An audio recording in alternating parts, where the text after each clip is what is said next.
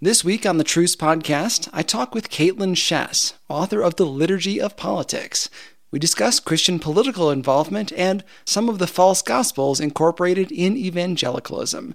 Listen to Truce anywhere you get podcasts or at trucepodcast.com. Revived Thoughts is a production of Revive Studios.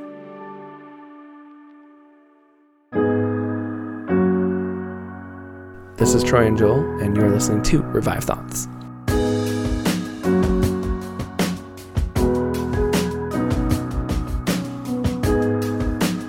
There are a great many men in this world who know their need of a Savior, who long for a Savior, but they know if they come to Him, they must leave their sins behind.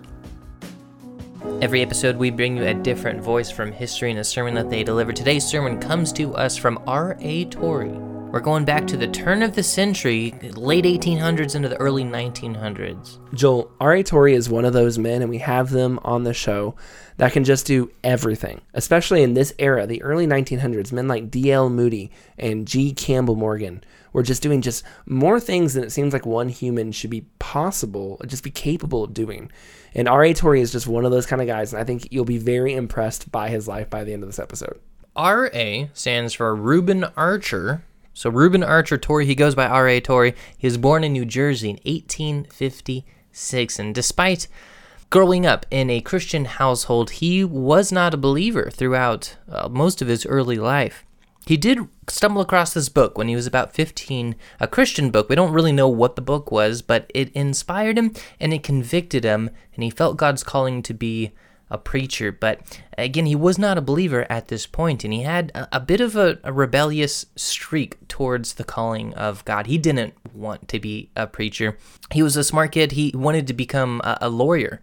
That's where the money was. That's where the career paths were. And so as soon as he was of age, he went to Yale to become a lawyer, studied for the legal degree there. And he was excellent at being a student. And by all outward appearances, he was a good Christian. Again, he was raised in a Christian household. He had those Christian values. He had those Christian terminology. But he himself would admit, later on in his life that he was not a believer. He even attended Bible meetings and prayer groups, and he admits that he read his Bible and prayed every night. But again, later he says he didn't believe in any of it. He admitted. He reminds me of John Wesley, this guy who went through the motions, but there was just no heart in it. And later on, he would go back and go, yeah, that wasn't the legitimate, that wasn't the real, authentic thing. At the same time, his mom is just begging him to become a believer and become a preacher, but he does not want to. He decides to leave his home and go off to be a bit of a heathen, honestly, live for the world, wild parties, fast and loose friends, that kind of lifestyle. And his mom begs with him, just as he's packing the house. His mom is just saying, please, please, crying, don't do this. As he's heading out the door, she's like, pleading with him, please, please, please. As he's heading out the yard, out the gate, she's following behind him. And as he's leaving here, he says that she stops crying, and she just looks at him very seriously and says, son, in your darkest hour, if you will turn to your mother's God, he will still hear you. Torrey lives for the world for a short time, but one day in a hotel room, he wakes up from just a terrible dream.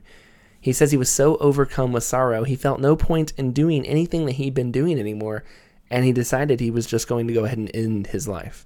Now, the sources disagree whether it was a gun or a razor, but he reached out and grabbed this tool, the tool that he intended to end his own life with. And then he said he felt no strength in his hands, and suddenly he found himself on his knees. And while he was there, he said he fought for a long time before finally calling out to God and asking for help, and agreeing to give up being a lawyer to become a preacher. He started off on his long trek home, and when he got home, he was excited to tell his mother that he had given his life to the Lord. And as he was coming up to the house, she met him at the door, and she said that the night before she was urgently praying and that God had comforted her in the peace that her son had surrendered to him, to God. And he became incredibly burdened for the loss. He had gone through this experience himself, and so he could relate with unbelievers quite a bit. There's a story of him after he became a Christian, meeting with a girl that he had previously taken to a dance, and this girl thought that they were going to go on another dance. Or, they had this night of partying. This guy's calling me up, probably wants to go for another night of partying. And once they got together, he ended up preaching the gospel to her for 2 hours until eventually leading her to the Lord. Which is not dating advice. Oh, maybe it is dating advice we recommend. Yeah. Because it worked out for eternity. So, what's it called? Flirt to convert. Flirt to convert.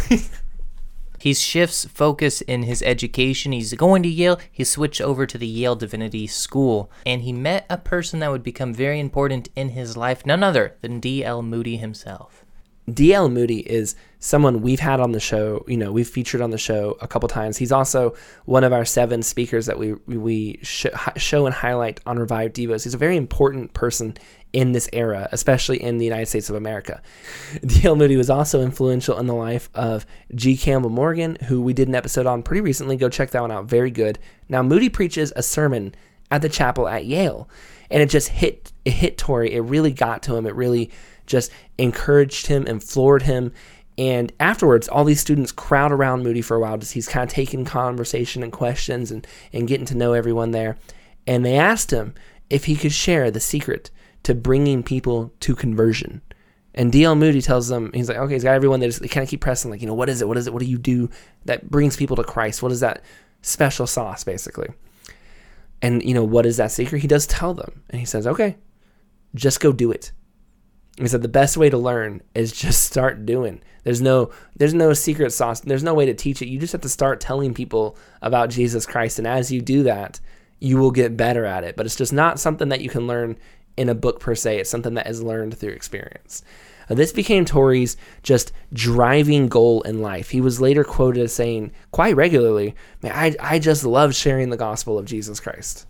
Yeah, he got married while pastoring his first church in 1878 to a woman named Clara Smith. They would have 5 kids over the course of their marriage, and in the 1880s, he did something kind of unusual. He went to Germany for more education, for more learning. Yale, that Ivy League school, that wasn't enough for him. He decided to go overseas, and he actually went to 2 separate universities during his time in Germany. He felt like he still needed to grow more, to learn more. A lot of people would consider a degree from Yale and a pastor of a large church success. You did it. You made it. You've arrived where you need to go. But he is ever the student, always wanting to learn and always feeling like he needs to learn more. This was also during the time, if you've heard our stories where we talk a lot about Princeton, all of the universities in this era were becoming more liberal, kind of buying into this higher critic, in air quotes, higher critic way of thinking, meaning that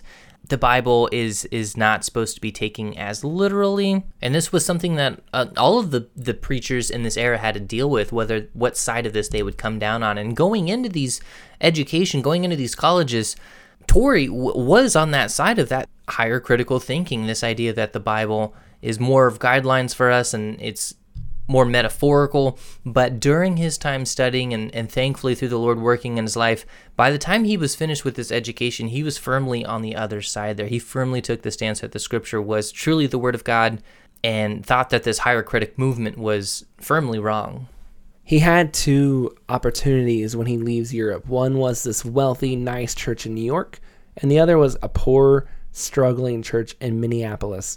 He chose that poor, struggling church in Minneapolis because he thought to himself, I'll do more good there in the long run.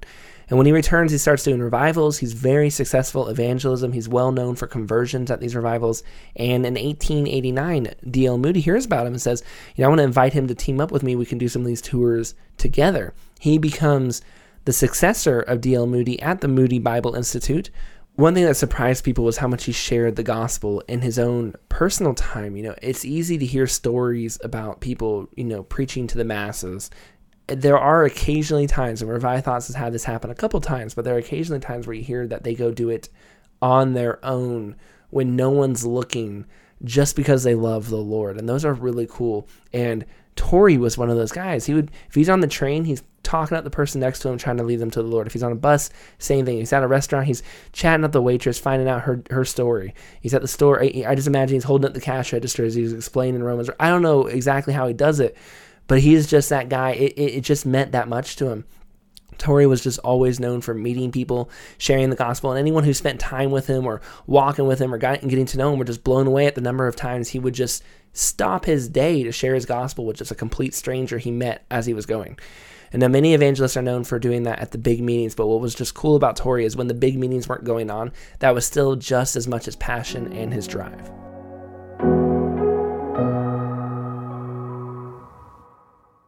This week on the Truce Podcast, I talk with Caitlin Schass, author of The Liturgy of Politics. We discuss how evangelicalism has gotten tangled up in nationalism. We end up in positions where we take passages intended for Israel and apply them to America in ways that are not good exegesis.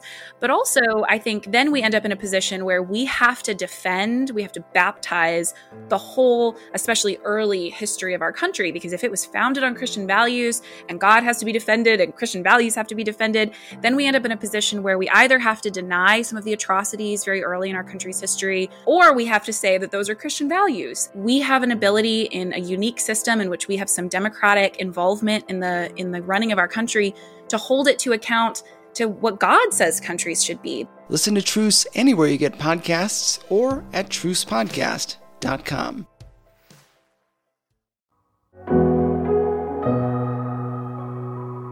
D.L. Moody was on this circuit of revivals, and he was preaching in Kansas City. Our last episode we did on D.L. Moody covers his time in Kansas City. It would be at the end of his life. He would fall ill and collapse while preaching this 1 week long revival in Kansas City. And it would be Torrey that would pick up the rest of that tour and finish those revivals on the rest of his towns. And he keeps on going all around the world. Where D.L. Moody was successful in America, in Britain, Torrey, he'd end up preaching all over the world: Japan, China, Australia, New Zealand, England, Scotland, India, and Canada were all countries that he had revival meetings in. And this was all at a time, again, where airplanes didn't exist. This was, you're getting on a steamboat and you're trekking across the Atlantic. It's a long trip. It's not quite easy. If you've listened to a little bit of Martyrs and Missionaries, you've probably heard just how long it can take to get from one location to another. And he's going all over the Pacific to do this. He also would go on to found Biola University, the Bible Institute of Los Angeles. He was an excellent speaker, pastor, teacher, and academic. And just as an aside, another kind of reference to Martyrs and Missionaries, if you have listened to that show, you may not know this or may not have remembered it, but R.A. Torrey is mentioned on that show. He was the man who marries John and Betty Stam, who go on to get martyred in China. So he is. That's just another place you can find him, still doing weddings despite how busy he was at that time. He died in 1928. As he reached the end of his life, he said his desire to be a lawyer never went away. Every time he preached, he still saw himself as a lawyer, and he had to carefully make the case, but not to a jury, or at least the jury is the audience in his mind. And he had to make that case to the jury to convince them that Christ was their hope for salvation. He had to lay that case before them every single time he preached. In this sermon, he goes into the reasons people do not choose Christ. As someone who rejected Christ himself for a time, and as someone who made it his life mission to preach the gospel to people in as many ways as he could, whether on stage or not, this is his thoughts on why people sometimes do not accept Christ.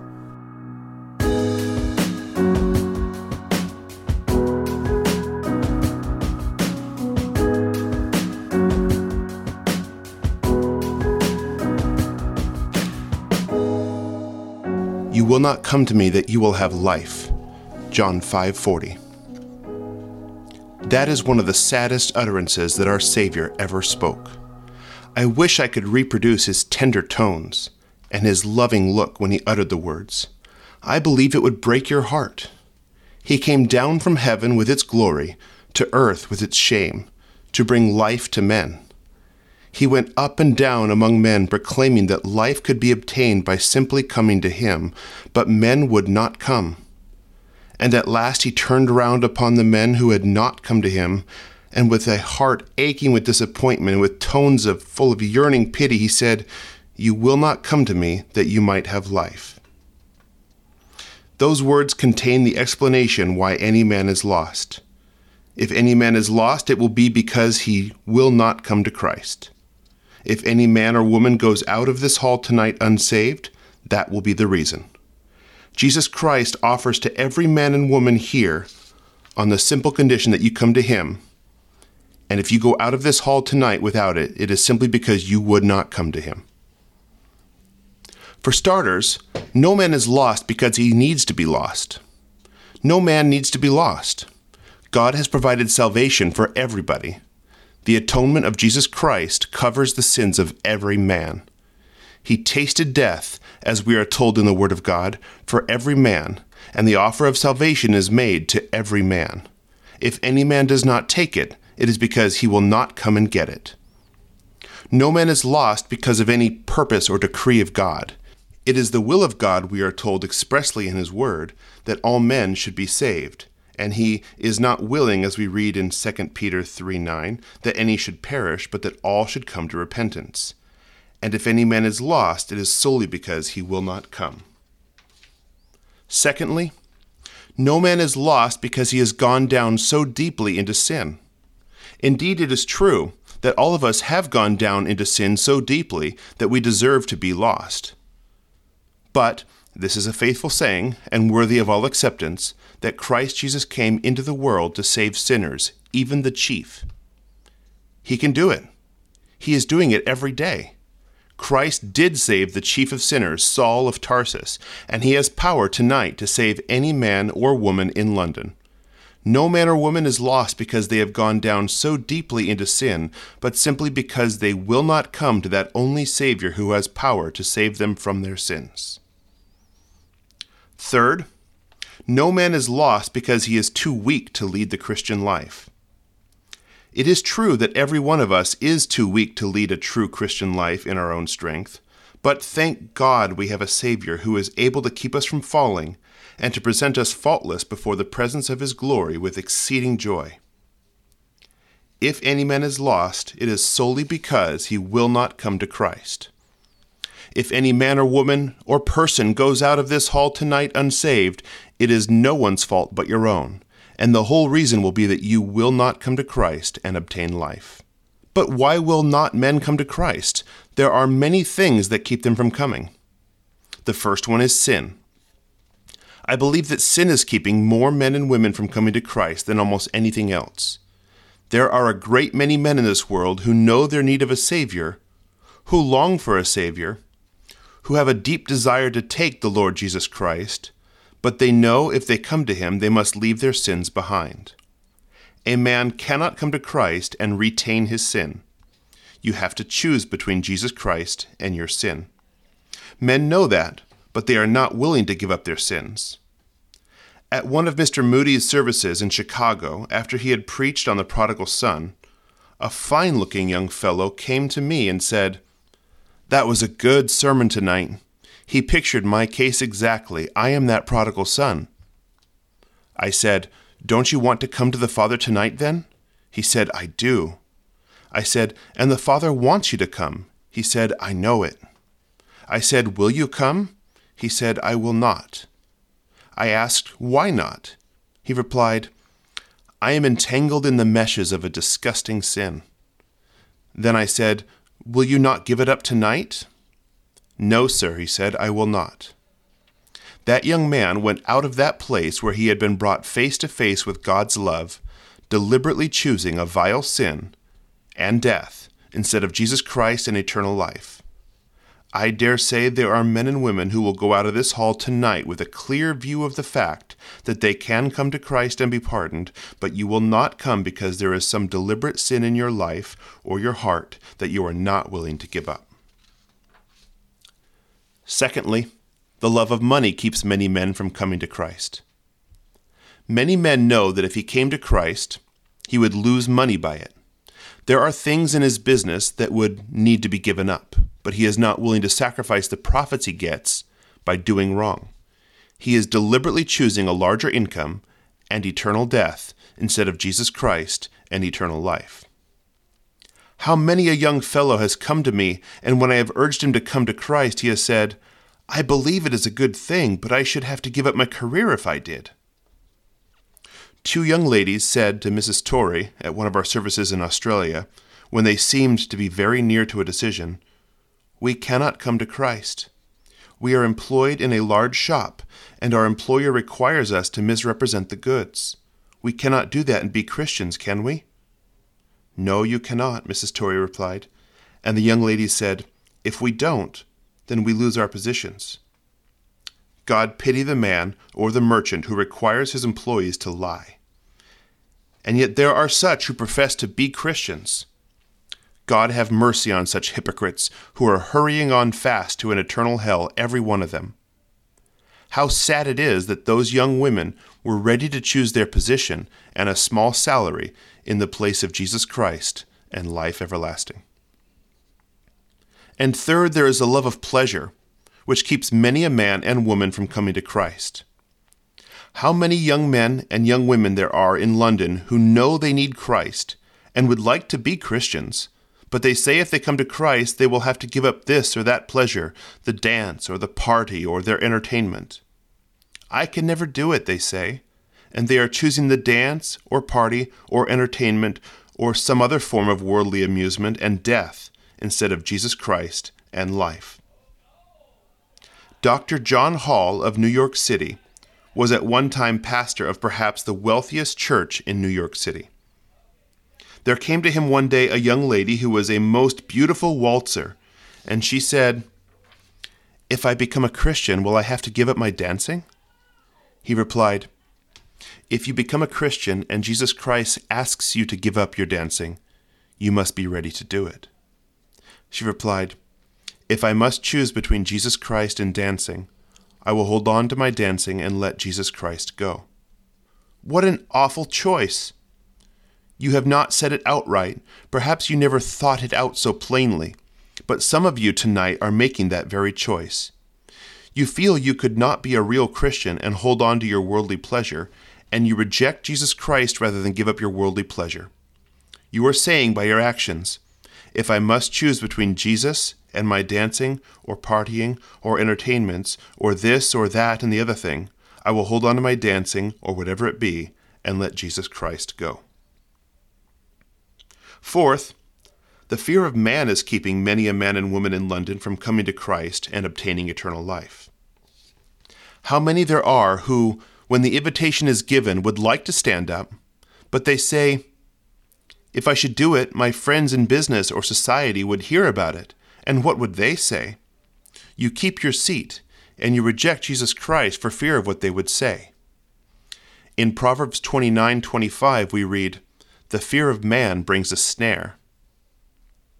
It is bringing a snare that is landing many in a path that leads to eternal ruin instead of to Jesus Christ and life eternal. I would rather that men would laugh at me down here for doing a wise thing than that the devils in hell should laugh at me for all eternity for doing a foolish thing. We have in our country a very foolish custom. I think you have it to a certain extent in your country also, but perhaps not to the same extent as we have in ours.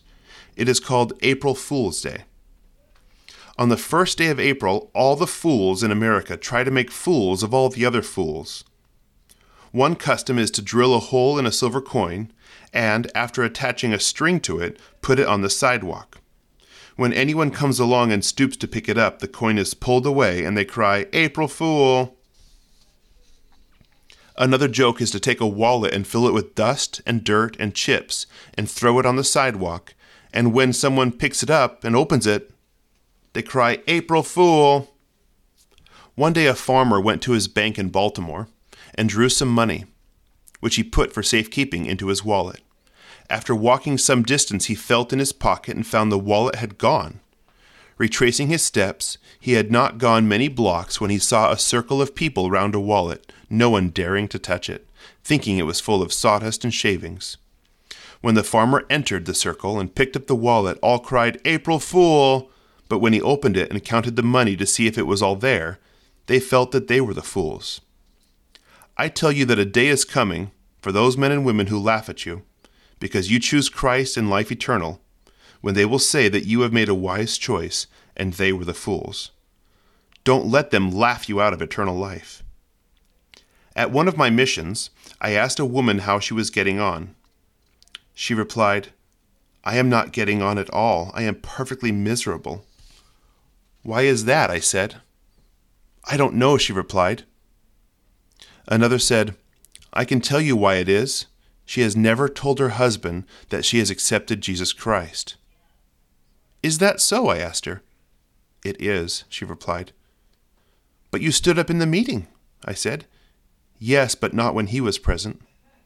"Well, you must tell him." "I can't tell my husband. He would laugh at me," she answered. "Never mind how much he laughs," I said. "I can't do it," was all she could reply. The next Sunday night, the lady and the gentleman were sitting together in one of the front seats. I stopped in the midst of my address and said, "Every woman in the house who will say that from this time on my husband shall have an out-and-out Christian for his wife, please rise." This woman immediately rose to her feet. "Now," I said, "every man who will say from this time my wife will have a true Christian man for her husband, please rise." That man was the first in the house on his feet. Show people the beauty and power of a living faith in Jesus Christ, and you will bring them with you. And then there is an unforgiving spirit, which is another thing that is keeping men and women from coming to Christ Jesus. They know they cannot come and bring a heart full of hate, and so they choose bitterness and hatred and death instead of Jesus Christ and life. One afternoon in Cleveland, after Mr. Moody had been speaking, he brought to me a lady to show her the way of life. I had been speaking to her, trying this and that passage to see what was in the way of her accepting Christ, when suddenly I turned to her and said, "Is there somebody you cannot forgive?" She looked quickly at me and said, "Who told you?" I said, "Nobody told me, and I have never seen you before tonight." That was her trouble, and that is the trouble with some of you. Someone has done you an injustice, or you think they have, and you will not come to Jesus Christ because you want to cherish this bitter grudge in your heart. I once talked about 2 hours to a young lady trying to lead her to Christ, but at last she said, "There is somebody I cannot forgive." I told her, "You must, or be lost forever." But she replied, "I cannot. They have done me a wrong." I said, "If they have not done you a wrong, there would not be anything to forgive. Have they wronged you as much as you have wronged Jesus Christ?" In the 18th chapter of Matthew, commencing at the 23rd verse, we have the parable of the servant who was forgiven a large debt, and then would not forgive his fellow servant a trifling sum. That is a picture of the unforgiving one today. I said to her, "Read that incident, you must forgive." But she said, "I can't." "Are you willing," I then asked her, "that God should take the bitterness out of your heart?" She replied, "I am." Then I said, "Kneel down and ask him." And she knelt down, and scarcely had her knees touched the floor when she burst into tears, as she felt that feeling of hate being taken away. Are you going to reject Jesus Christ and eternal life for the sake of hating someone? God have mercy upon you. And then for others, self-will stands between many and Christ. There are a great many people in this world who are not willing to surrender their wills to anybody, not even to God. They are determined to have their own way. A woman told me that just on Friday night, she said, "I cannot give up my will to anybody. What foolishness! Who is this God to whom we ask you to surrender your will? God is love.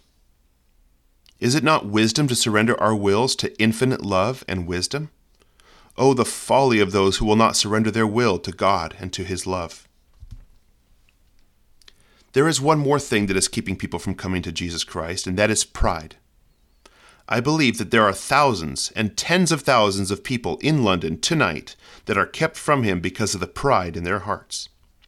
Pride manifests itself in many ways. It makes men and women who have led moral and respectable lives unwilling to admit that they are lost sinners, that they must come into the kingdom of God through the same door as the thief or the harlot or the drunk. You will all have to get into the kingdom in that way.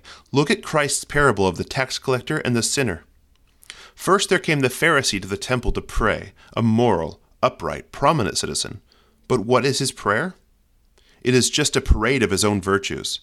God, I thank you that I am not as the rest of men, extortioners, unjust, adulterers, or even as this publican. I fast twice in the week. I give tithes of all I possess. Do you know what Jesus Christ says about him? He says that this man went down to the house unforgiven.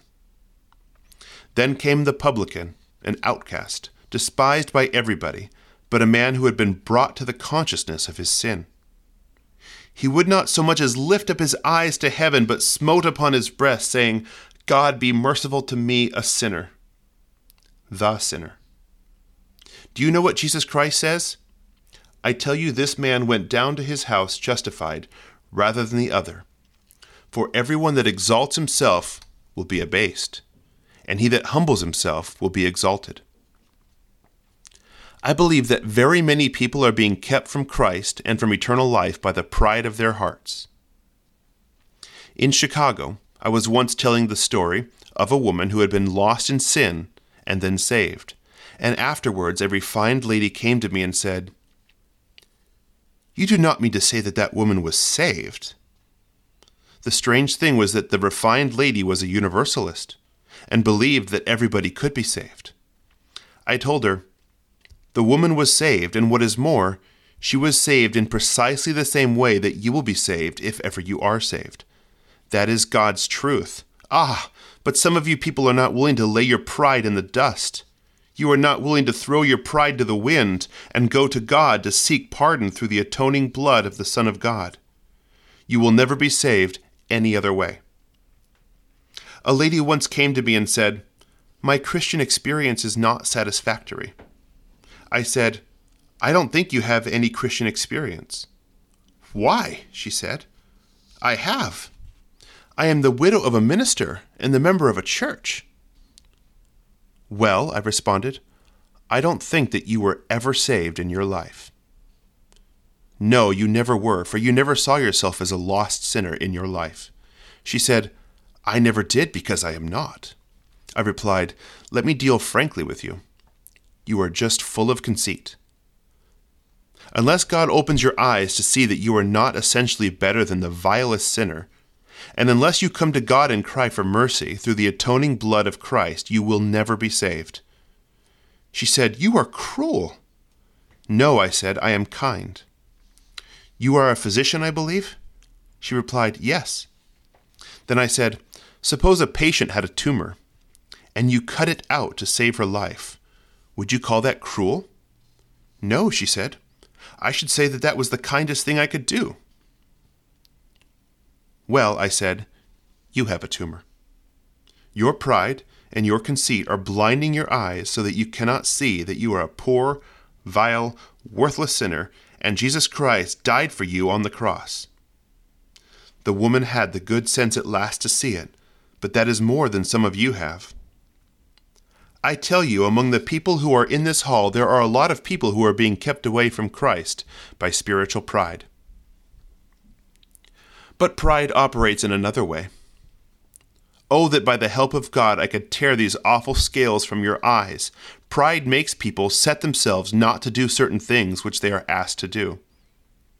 I am not coming, they say, to the meeting, or I am not going to the front seats, or I am not going to the inquiry room. A person can be saved without that. They can, without a doubt, be saved by other ways. But if you make it a point that you won't do something of that kind, you won't be saved until you do. In Mr. Finney's day, many people found salvation listening to him preach while sitting under a specific tree. One prominent man said he would not go there. It was not necessary, of course. He did all sorts of things, but he would not do that. He got no peace, however, and one day he snuck out of town the back way and made his way to the place where the tree was and climbed the fence that was around it. When he went to kneel down, the wind shook a leaf and frightened him. But as soon as he knelt down and asked God, God saved him right there. There are some of you men and women like that. Do not misunderstand me.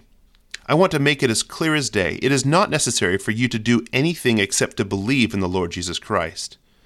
But if you say, well, yeah, but I won't do this one thing, then how many times you will never be saved until you do. You have got to lay your pride in the dust before you can find Jesus Christ. I remember the first time I went to hold a revival. The last meeting had come, and the last person had stood up, and I got up to dismiss the meeting when a lady rose. She was the leading society woman in the town. She rose slowly to her feet and said, "Before you dismiss this meeting, may I say something?" And then turning round to face the audience, she said, "When Mr. Torrey came, I said he would never get me to stand up.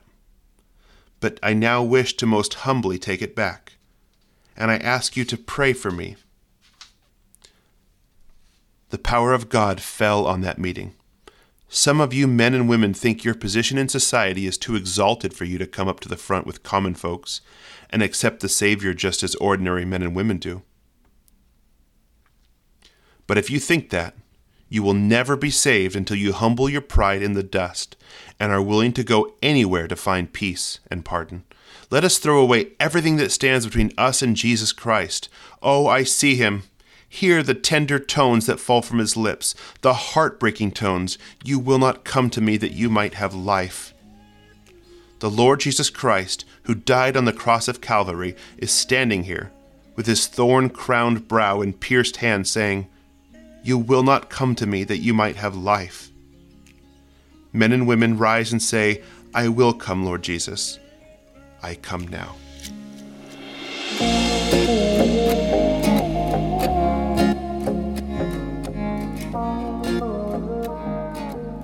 There was a line in the sermon where Torrey says, whatever it is you have told God in the past, I'm not going to give this up to serve you.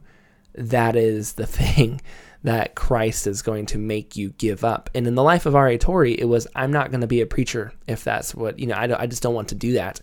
And it wasn't until he said, okay, I will be a preacher, did, he have that revelation of Christ in his life. In the same way, you can listen to the stories on Revive Studios, and you're going to hear a lot of different stories where there's one thing keeping them. Maybe it's alcohol, or maybe it's some entangling sin with a woman, or whatever it is that it is in his life or in their lives, in your life. That's going to keep you from going forward until you give it up. And I think that's really important. I think that is not something to miss. That we need to recognize that as Christians, some of us, we need to recognize that no matter what we do to preach the gospel perfectly to people, there's going to be sin in some people's lives that's just going to keep them from wanting it. And in reverse, if there's something you're holding on to and you want to walk with God, or you want to have a better relationship with God, but you also really just don't want to let go of this thing, Torrey's telling you that is the thing that is keeping you from that better walk with God. You need to recognize it, and you need to let it go.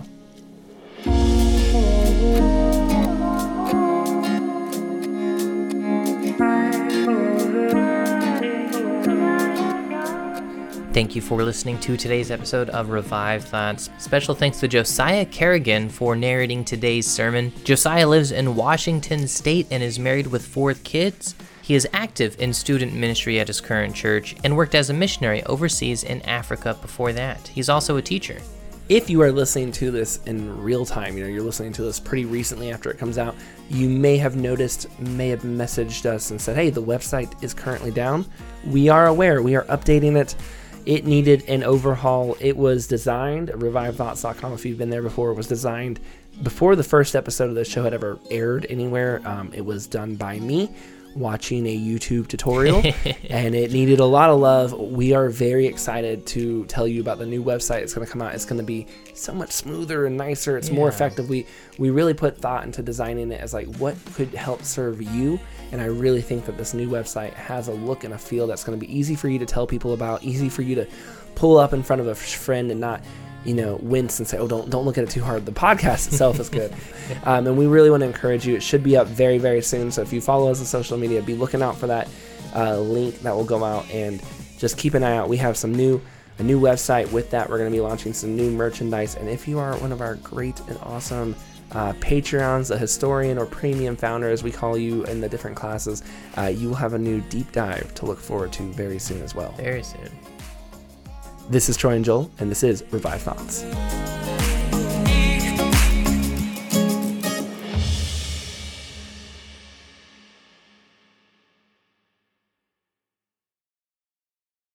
This week on the Truce Podcast, I talk with Caitlin Schass, author of The Liturgy of Politics. We discuss Christian political involvement and some of the false gospels incorporated in evangelicalism. Listen to Truce anywhere you get podcasts or at trucepodcast.com.